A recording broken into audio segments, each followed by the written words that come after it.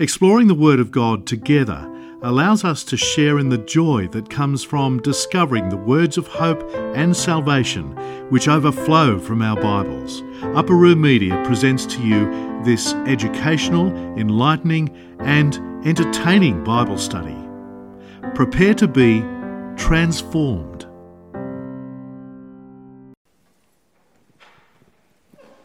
In the name of the Father, and Son, the Holy Spirit, one God, Amen. Today we will start together the study of the book of Psalms. And the Psalms are one of the most beautiful treasures that we have in our church. If you guys remember, in the book of Acts, after our Lord Jesus Christ ascended to heaven and the Holy Spirit came upon the disciples, the apostles, they went and prayed in the temple. And the Bible said they prayed the 9th hour. They praying psalms. From day one in the church, the apostles have taught us to pray the psalms. And we see in the monastic life, the psalms have become a significant part of the ascetic life. Not only in the East, so in the East, all the monks are expected to pray the 150 psalms daily. In the West, when Saint Benedict started the monastic rule, the monk was expected to pray the 150 psalms a week. So there was no monastic life without the prayer of the psalms. So the prayer of the psalms is foundation for our prayers. It's the only book from the Old Testament that we pray from in every liturgical prayer. Whether Vespers, whether liturgy, we always have to pray from the psalms. Extremely special, not only when we read the gospel, but also in the Agpeya prayer. The word psalm is a Hebrew word, means tahlim in Hebrew. In Hebrew, it's called tahlim, or it means praise. So the word psalm actually means praise, okay? Or coming from the word psalmos, which means touching the strings so people can start to sing. So you guys know, it's almost like when you're calling your friends to go to church, let's go to church. The word psalms means let's praise. Let's get up and sing. Okay? And how are we going to how are we going to rise up and sing? It's either we're going to call people to sing, or we're going to pray. We're going to play the strings so people can sing. You will see that in the first Chronicle chapter 16 verse 4. And it talks about David the prophet, and he appointed some of the Levites to minister before the ark of the Lord, to commemorate, to thank, and to praise the Lord of Israel. So some of the Levites' main job was basically only to praise God. So the purpose of the book of Psalms is to praise God. That's the purpose. How does that happen? You will see, when you look at the Psalms, there are different kinds of Psalms. There are Psalms, we call them Psalms of Lament, Psalms of Enthronement of a king. There are many different kinds of Psalms. We'll go through them. But the key is, and pay attention, that almost every single Psalm must shift from wherever it begins and ends with praise. So the whole idea of prayer, this is essential in our life. If you tell me, Abuna, how do I know that my prayer worked? How do I know that the Holy Spirit worked in my life when I prayed? I'll tell you that once your prayer starts, you're going to talk with a humanly thoughts. It should end with praises to God. That's when you know the true shift happened in the prayer. Because the purpose of prayer is to take us from the earthly to the heavenly, regardless of where we're coming from. So the whole book is to help us to praise God. That's the purpose of the book. You guys know, obviously, in the Old Testament, there are different types of books of wisdom, books of history, books of Moses, prophetic books. I'm not going to talk about them much, but it's important to understand the book of Psalms. We call it's one of the books of wisdom. It's important to know what book you're reading or what kind of literature you're reading, so it can help you to understand how is God talking to you. So for example, if we're studying a historical book, it means that I'm studying or I'm learning about God through his relationship with Moses, with David, with Abraham. When I am studying a book of wisdom, it means that I am praying or worshiping God based on the words that He gives me, or based on the wisdom that He gives me. So I'm almost using His own words to pray. And this is what our Lord did in the New Testament. This is what our Lord did in the New Testament. I just want to tell you guys a couple of things really quickly about Psalms. Psalms in the Old Testament are not specific to the book of Psalms. So for example, if you open Nahum chapter 1 or Habakkuk chapter 3, you will see people writing psalms in these books, in these chapters. Again, psalms are words of praise. So you will see that Habakkuk have written a psalm of praise in the book. But the book of Psalm was a unique collection that was gathered together and were attributed to David for two reasons. One, because David wrote most of it. And number two is because during the time of David made Jerusalem the center of worship. David made Jerusalem the center of worship. Remember, before David, they had Saul, but there is a lot of disagreement with them. When David came, he started to organize the choir, the musicians, and he started having a formal worship in the temple. So everybody would desire to come and worship at the temple. That's what David did. And that's what each one of us can do when we pray the Psalms in our homes. We can make our homes holy, almost like Jerusalem. Everybody would want to come to them. One of the things I love about the book of Psalms, it is not connected to clergy, it's not connected to monks. All the people that wrote Psalms, most of them are normal people. And the singers that used to sing the book of Psalms were actually, they would walk in the front of the priests. And they used to prophesy as they were singing. They used to prophesy as they were singing. So this is a call for all of us to enjoy a book where the Holy Spirit can change the way we pray. This is a very unique book in the Bible. One of the unique things about this book is our Lord Jesus Christ said that this book, the book of Psalms, speak about Him. Look in Luke 24:44, it said, "Then He said to them," our Lord said to the disciples, "These are the words which I spoken to you while I was still with you, that all things must be fulfilled which were written in the law of Moses and the prophets and the Psalms concerning me." So the Psalms are talking about our Lord Jesus Christ Himself. And a Jewish person used to memorize the Psalms. So all what you have to say is the first few words of the Psalm, and he would know the full Psalm. Actually, in the old days, in our Coptic church in Egypt, when they go around to distribute the Psalms, they won't tell you the Psalm number, they just tell you the first word. The Lord is my light and my salvation, and you finish. Blessed is the man, and you finish. That was a tradition. And unfortunately, this is one of the traditions that have died, where people don't memorize as many Psalms anymore.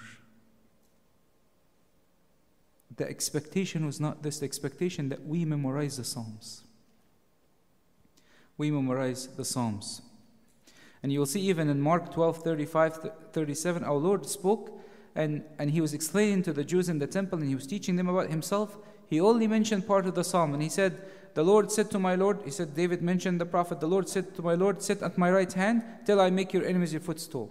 Therefore David himself calls Him Lord. How is He then His son?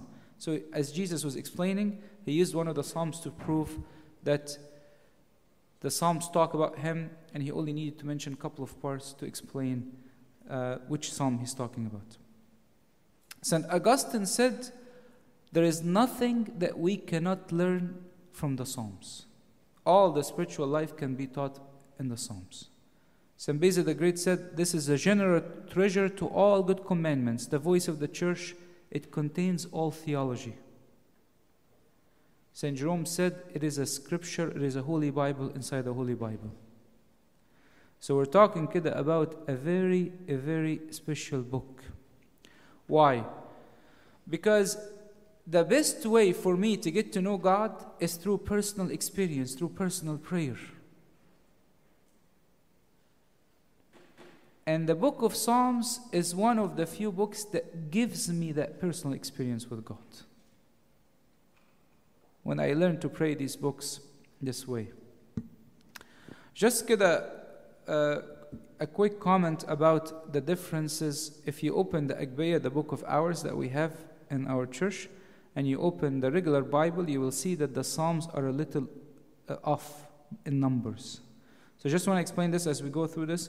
So the Agbeya is based on the Septuagint collection. And the Bible is based on the Hebrew collection. So you will see, for example, usually they are off by one number. So Psalm 1 to Psalm 8 are the same in the Septuagint and the Hebrew Bible. Now the Septuagint, Psalm 9 corresponds to Psalm 9 and 10. And then they start shifting back and forth. So usually, all I'm trying to tell you, I'm not going to tell you through the whole breakdown of the numbers, but all I want you to do is when you open your Agbeya and you open your Bible and see they're off by one number, you know that this is just a different collection. Somebody decided that I'm going to break one psalm into two instead of keeping it as one psalm. That's all it is. And then another psalm later on, they decided to collect two and make it one. So you just have to track, just look at the Agbeya, look at the Bible, and you should be able to see it.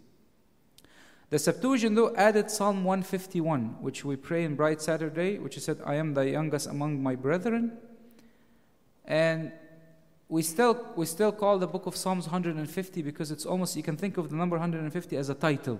It's almost like we used to refer to the disciples as the 12. Whether Judas was with them, whether Messiah 3 of them were with Jesus, we always call them the 12. It's a title. But the Jews always could have kept the number 150 specific for the Psalms. So I hope you guys are following. So this is just a quick introduction to just understand what some of the fathers said about the book of Psalms, what the word Psalms mean. Now we'll get through a little bit more details about the book of Psalms and how it's divided. So I want you guys to start bringing your notes out as we go through this. The book of Psalms is divided into 5 different books. 5 different books, okay? And I'm going to tell you the theme of each book and how does each book end. It's extremely important.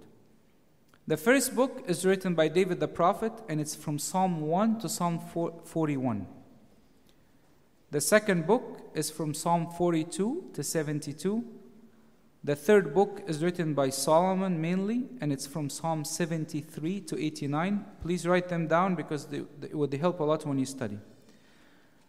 Book 4 is from Psalm 90 to 106, and book 5 are from Psalm 107 to 150. Every book has a theme.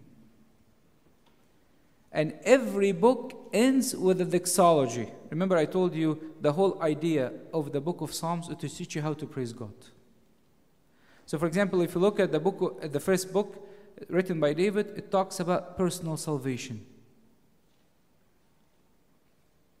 The blessing of human, the fall of the human, the enmity with Christ, the repair of man. It's all about personal salvation. The story of creation, the fall, and restoration. And it ends with a doxology. In Psalm 41:13, it says, Blessed be the Lord God of Israel from everlasting to everlasting. Amen and amen. This is the conclusion of the first book. Ends with praise. The second book talks about the salvation of the church, or the salvation of Israel. So the destruction of Israel, the Savior of Israel, the salvation of Israel. And it ends with Psalm 72, again with praise, 18 to 19. Psalm 72 from verse 18 to 19. Blessed be the Lord God, the God of Israel, who only does wondrous things. And blessed be his glorious name forever. And let the whole earth be filled with his glory. Amen and amen. That's the end of the second book. Ends at Psalm 72. The third book talks about the fall of the empire and the relationship between the temple and the human and the temple and God. Again, it ends with a doxology in Psalm 89, verse 52, "Blessed is the Lord forevermore, Amen and Amen." So usually when you see the word Amen repeated twice, most likely you are at the end of a book of the 5 books. The 4th book talks about God coming to restore us, or the new earth that God is coming to create for us.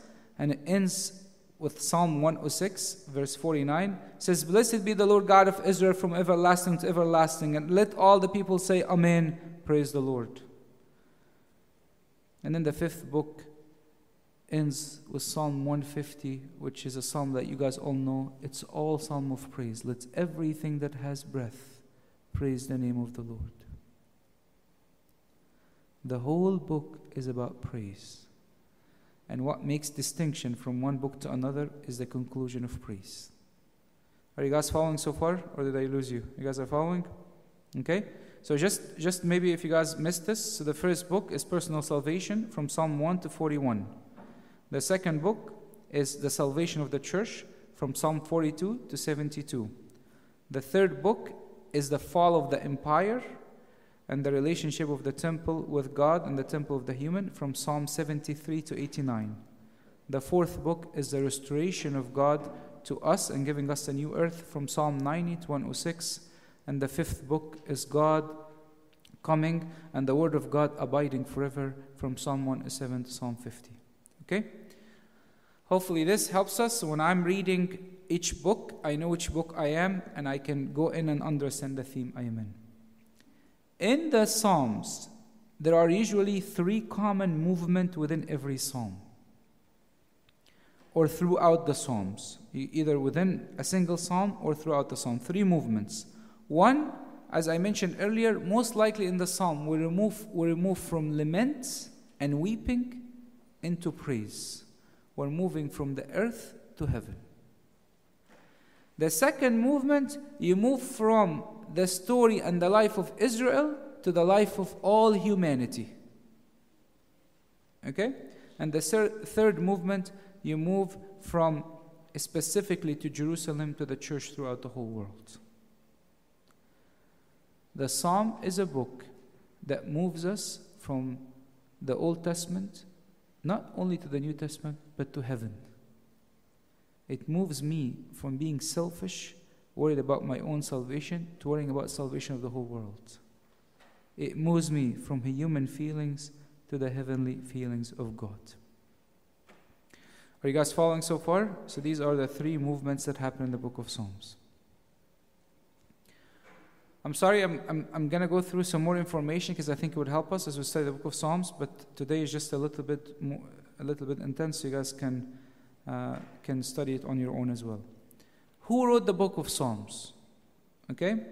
There are many people who wrote the book of Psalms. Obviously, David is the most well-known author of the book of Psalms. Also, Solomon have written 2 Psalms, 72 and 127. Believe it or not, there is a Psalm 90 is attributed to Moses the prophet, even though Moses was way before David. But if you look in Deuteronomy 32 and 33, Moses have offered some praise to God, and it looks like some of the psalmists have put this together, and this is, once you start the psalm, it says a psalm of Moses. So there was a collection in that prayer and made it a psalm of Moses. And you will see it, for example, Lord, you have been our dwelling place in all generation before the mountains were brought forth. O ever you and formed the earth and the world, even from everlasting to everlasting you are our God. And you will see it. Also, there is somebody who is one of the musicians that David have appointed. His name is Asaph. He wrote about 12 Psalms. And by the way, all the names of the people who wrote the book of Psalms, you will see them in 1st and 2nd Chronicles. A lot of them were assigned by David the prophet. He appointed some of the Levites to minister before the ark of the Lord, to commemorate, to thank, to praise the Lord of Israel, Asaph, the chief of musicians. There's another person called Heman. This is another person that also was written Psalm 88. And then there's also another person named Ethan. There's a son of Korah. Son of the Korah, by the way, Korah was one of the people that rebelled against Moses, and his grandchildren, they became gatekeepers of the temple, and they also became part of the musicians in the temple. and they also wrote some of the Psalms. Okay? And then you have Jeduthun, he also wrote some of the Psalms. So the point I'm trying, and all these names are actually in 1st and 2nd Chronicles, but I just want you guys to know that the book of Psalms is a collection of many people. It's not only David the prophet. They have looked at what Moses have written, they have looked at what Solomon has written, they've collected them as a way to offer praises to God. Now, before I start looking at the first psalm, there are two things I want to do before we start. Number one, there are two technical terms that you're going to hear a lot in the Psalms that I want to explain before we go. So when we come to them, we don't have to explain them again. One of the words that you're going to hear a lot in the Psalms, a word called Salah, C-L-A-H. And it's repeated in the Psalms 71 times. Okay? And the word Salah, coming from a Hebrew root, it's sel, which means lift up or increase the voice of the music. What used to happen is that when they say the word Salah, the musicians start raising the music, people will bend down to worship, and then they would repeat a response saying forever. It's almost like a very special time in the psalm where the psalmist wants people to meditate. Or it's a very holy part of the prayer. You guys know almost, for example, in the liturgy, when Abuna would pray Tagayatis, the holies are for the holies. He would raise his voice, we're all about to kneel down, and we're all responding to what he's saying. It's a very holy time, very special time. I'll tell you guys something, keep it in mind. We have lost a lot of the Psalms because we do not know the Hebrew language and we don't know the music. If there is a lot of music playing around, the Psalms would sound much different if they are in the original Hebrew language. So we are taking what was meant to help people not only to pray but to meditate, and we're trying to put it in a condensed way. So that's why it's important for you to see why it was written this way. There is another word that you will see it a lot also in the Psalms. It's called hiogen. In the English, they don't put hiogen. All of a sudden, you'll find a word that says meditation. Okay, instead of hiogen, you'll see it meditation. See it, for example, in Psalm 9:16. And what used to happen at that time, they would lower the instrument and people will recite scripture. For example, in Psalm 9:16, it says, "The Lord is known by the judgment he executes. The wicked is snared and the work of his own hands." And then meditation, Salah. So you can think about this, what's happening. They lower the music, people will meditate, and all of a sudden they lift up the music, people will bend down and respond and saying forever. Okay? So when I see these words, it helps me to understand what do they mean as I'm praying them. It's actually, you guys remember in the Holy Week, in the Pascha week, when the deacons will come and they will sing the psalm similar to the tune of Ke'ibertu. What are we supposed to do when a deacon is singing a hymn, the psalm, for a very long time? The whole purpose is for us to meditate. The whole purpose for the music to go up and down, so it reflects the certain part of the Psalms that I need to worship and I need to feel the fear of God, and certain parts that I need to praise. So it's important for us to just keep these two terms. There's other technical terms, and when we come to them, we'll go through them. Look, there are different types of Psalms. There are two common types of Psalms that I'm going to go through them in a little bit more detail because they're going to come up all the time. There is Psalm of praise and Psalm of lament. Most of the Psalms in the scripture, Psalm of praise and Psalm of lament. And regardless whether you're studying a Psalm of lament or a Psalm of praise, the end usually is praise. But we're talking about the beginning, okay? So please pay attention, and I want you also to take notes. I'm sorry to make you guys write a lot, but I think it would help. Right now we're going to go through the structure of how a psalm of praise look like. Be careful. When you pray a psalm of praise, there's actually almost a formula that every psalm of praise follows. When you pray a psalm of lament, there's almost a formula that every psalm of lament follows. So these formulas will help me when I'm praying. I'm going to understand how the author wrote these parts and how I should pray. So let's go through one, for example. One of the most common psalms of praise is Psalm 107. So each psalm of praise has 6 parts. So we'll go through the 6 parts together. The first part, it's called proclamation or call. You're saying, "Oh, give thanks to the Lord, for He is good, for His mercy endures forever." You're proclaiming, you're calling, I'm going to give thanks to God. So that's the first part of the psalm of praise. The second part is you have to summarize the acts of God. Why are you praising God? He says, "Let the Redeemer of the Lord say, so whom He has redeemed from the land of the enemy." So he's praising God because God has redeemed us from the land of the enemy. So remember, he says, I'm going to praise God. The second thing, he says, why is he praising God? The third thing, he's recollecting all the details, the need. What happened? He said, "And gather out of the lands from the east and the west, from the north and the south. They wandered in the wilderness in a desolate way. They found no city to dwell in. Hungry and thirsty, their soul fainted in them." So he starts telling the story. So he's telling, I'm going to praise God, why I'm praising God, and then he goes back and talk about the details of praising God. What happened that makes you want to praise God? And then number 4, he talks about the deliverance. He delivered in the wilderness in a desolate way. And then number 5, there is a vow of praise. Oh, that man would give thanks to the Lord for His goodness. And then number 6, descriptive praise. For He satisfies the longing soul and fills the hungry souls with goodness. You see the structure? He's proclaiming that he's going to praise to God. He's telling God, this is why I'm praising you. He's remembering all the details of the problem. And now he says, God delivered me from the problem again. And he says, God, I'm going to promise to praise you because you have not delivered me from the problem earthly, but you have changed something internally. You have changed something internally. So when you want to stand and praise God, it's not sometime we say, oh, we offer thanks to God. The Psalms doesn't just offer thanks to God. I thank you, God, for you have covered my sin. I thank you, God, for you have covered my sins. Because I needed you to cover me. If you would have revealed to me, I would have no credibility. I would have this. I recollect all the problem. But you have delivered me. You have covered me. I promise I'm going to praise you forever. Because you have humbled me.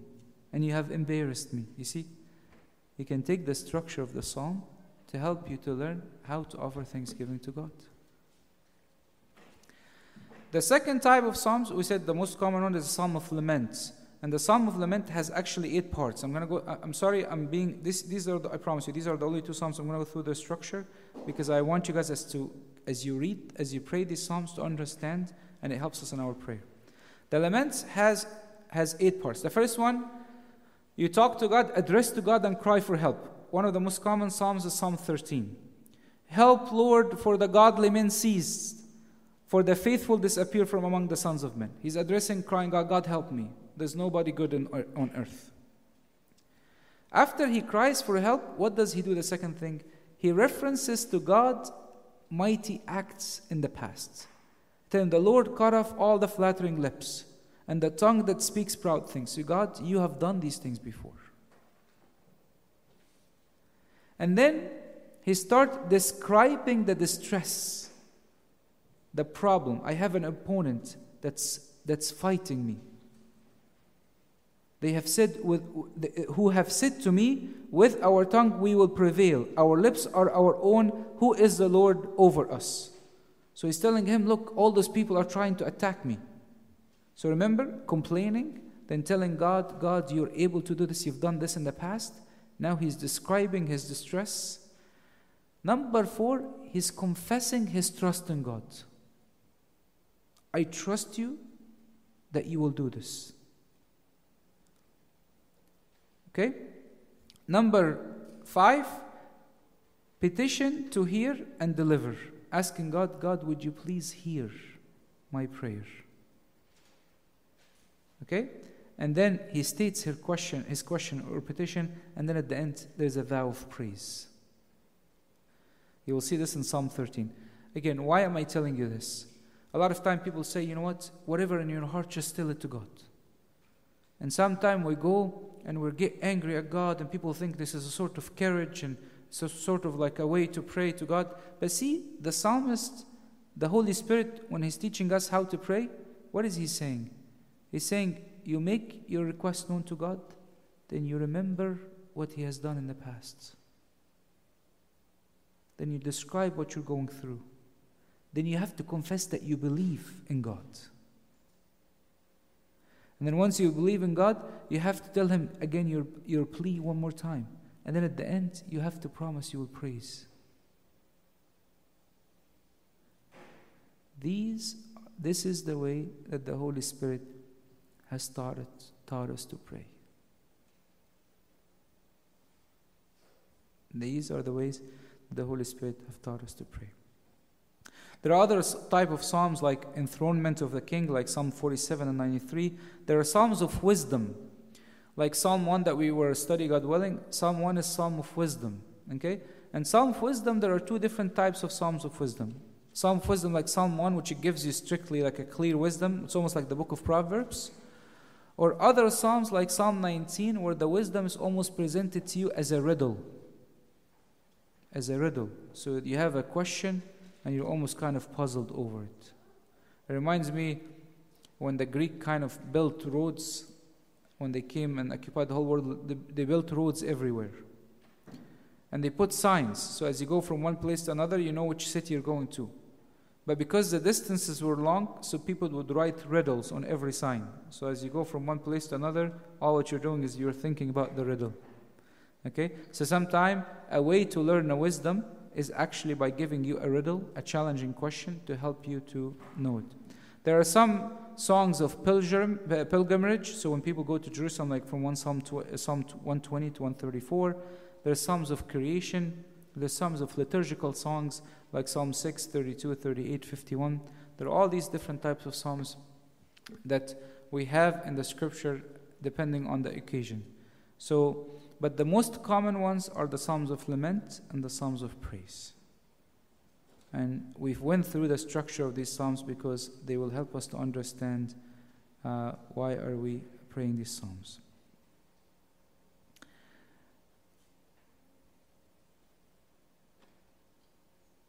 So I don't think we're going to have time to go through Psalm 1 today. So I'm just going to cover one more point, and then next time we can maybe go through Psalm 1. Sometime in the book of Psalms, you will hear certain verses that seems a bit like aggressive, or the person is not asking for justice but asking for vengeance. Okay, like I'll give you an example. For example, in Psalm 109:12, it says, "Let there be none to extend kindness to him, nor any that to pity his fatherless children." He's talking about Babylon. He says, look, let nobody extend kindness to people in Babylon. He says, "O daughter of Babylon, happy shall be the one who takes your little ones and dash them against the rock." Psalm 137:8. So when you read sometime these psalms, you might say these psalms are what? You might see these verses are what? Are a little unusual with the Christian message. So what is he saying? I want to explain this quickly so we all know what is he saying. Number one, a lot of these verses are actually calling for justice. It's a cry for justice. What's happening is when people in Babylonian came and destroyed Israel, they took women, they took the kids, they made the kids orphan. It was a horrific thing. So a lot of what the psalmist is asking for is justice. Okay? But I want to tell you guys something. This is the part of Psalms that expresses the human feelings that God will change during the psalm. These are the type of the verses in the psalm that expresses human feeling. Like remember I told you the Psalms goes from I express my human anxieties, my problem, my laments, and God changes them. I'll give you an example. In Jeremiah, for example. All of a sudden, Jeremiah discovered that the people who wanted to kill him are his parents, his family. So what did he say in Jeremiah 12? He said, "Cursed is the day in which I was born. Let the day not be blessed in which my mother bore me. Let the man be cursed who brought news to my father, saying, a male child has been born to you," making him very glad. So Jeremiah is saying, you know the guy who told my dad, my mom is pregnant? He should be cursed. What is this guy? What did he do wrong? Right? But this verse here expresses Jeremiah's anguish, human feelings. God was not happy with what Jeremiah did. Job, the same way. God went back and had a little bit of encouragement and rebuked what he did. So we have to understand that part of the Psalms expresses the human feelings. Part of it is a cry for justice. For example, like in the book of Revelation. "And they cried, the righteous, with a loud voice, saying, How long, O Lord, holy and true, until you judge and avenge our blood on those who dwell on earth?" So the righteous people would actually tell God in heaven, until when is this going to keep going? So there's a call for justice, and there is actually an expression of the human feelings. Another part I want you guys to know, in the School of Alexandria, we also look at the spiritual meaning. So what happens is that a lot of the fathers said, for example, the example about taking the little children, hitting them against the rocks. He's saying Babylon represents the sin, the evil kingdom. And these little children are these little sins that once I realize they have been ruining my spiritual life, I want to hit them with God, with Christ. Christ is the rock. So there's a spiritual interpretation to explain from a spiritual warfare meaning, but the plain meaning is that these are the human feelings, and God sanctifies them as the psalmist goes through the prayer. Okay? And obviously you see this call of justice also in the very first, when our Lord Jesus Christ started to teach in the synagogue, the very first thing he opened was Isaiah 61. And he said, "The Spirit of the Lord is upon me, because the Lord has anointed me to preach good tidings to the poor. He has sent me to heal the brokenhearted, to proclaim liberty and captivity, and the opening of the prison to those who are bound, to proclaim the acceptable year of the Lord, and the day of vengeance of our God." So Jesus said, when I came to heal, I came to do all these things, but I came to proclaim there is a second coming. There is a day for punishment. There is a day for vengeance.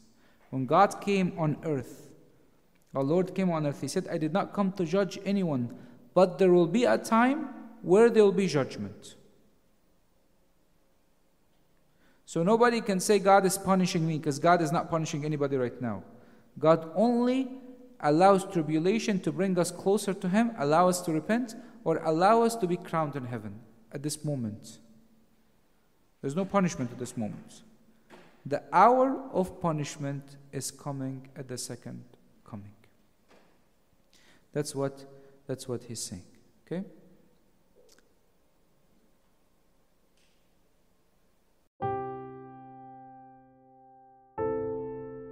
This talk was brought to you by Upper Room Media. We hope that this talk has, through the grace of God, touched your heart, and we pray that it will not only inform you, but will also transform you and your life with Christ.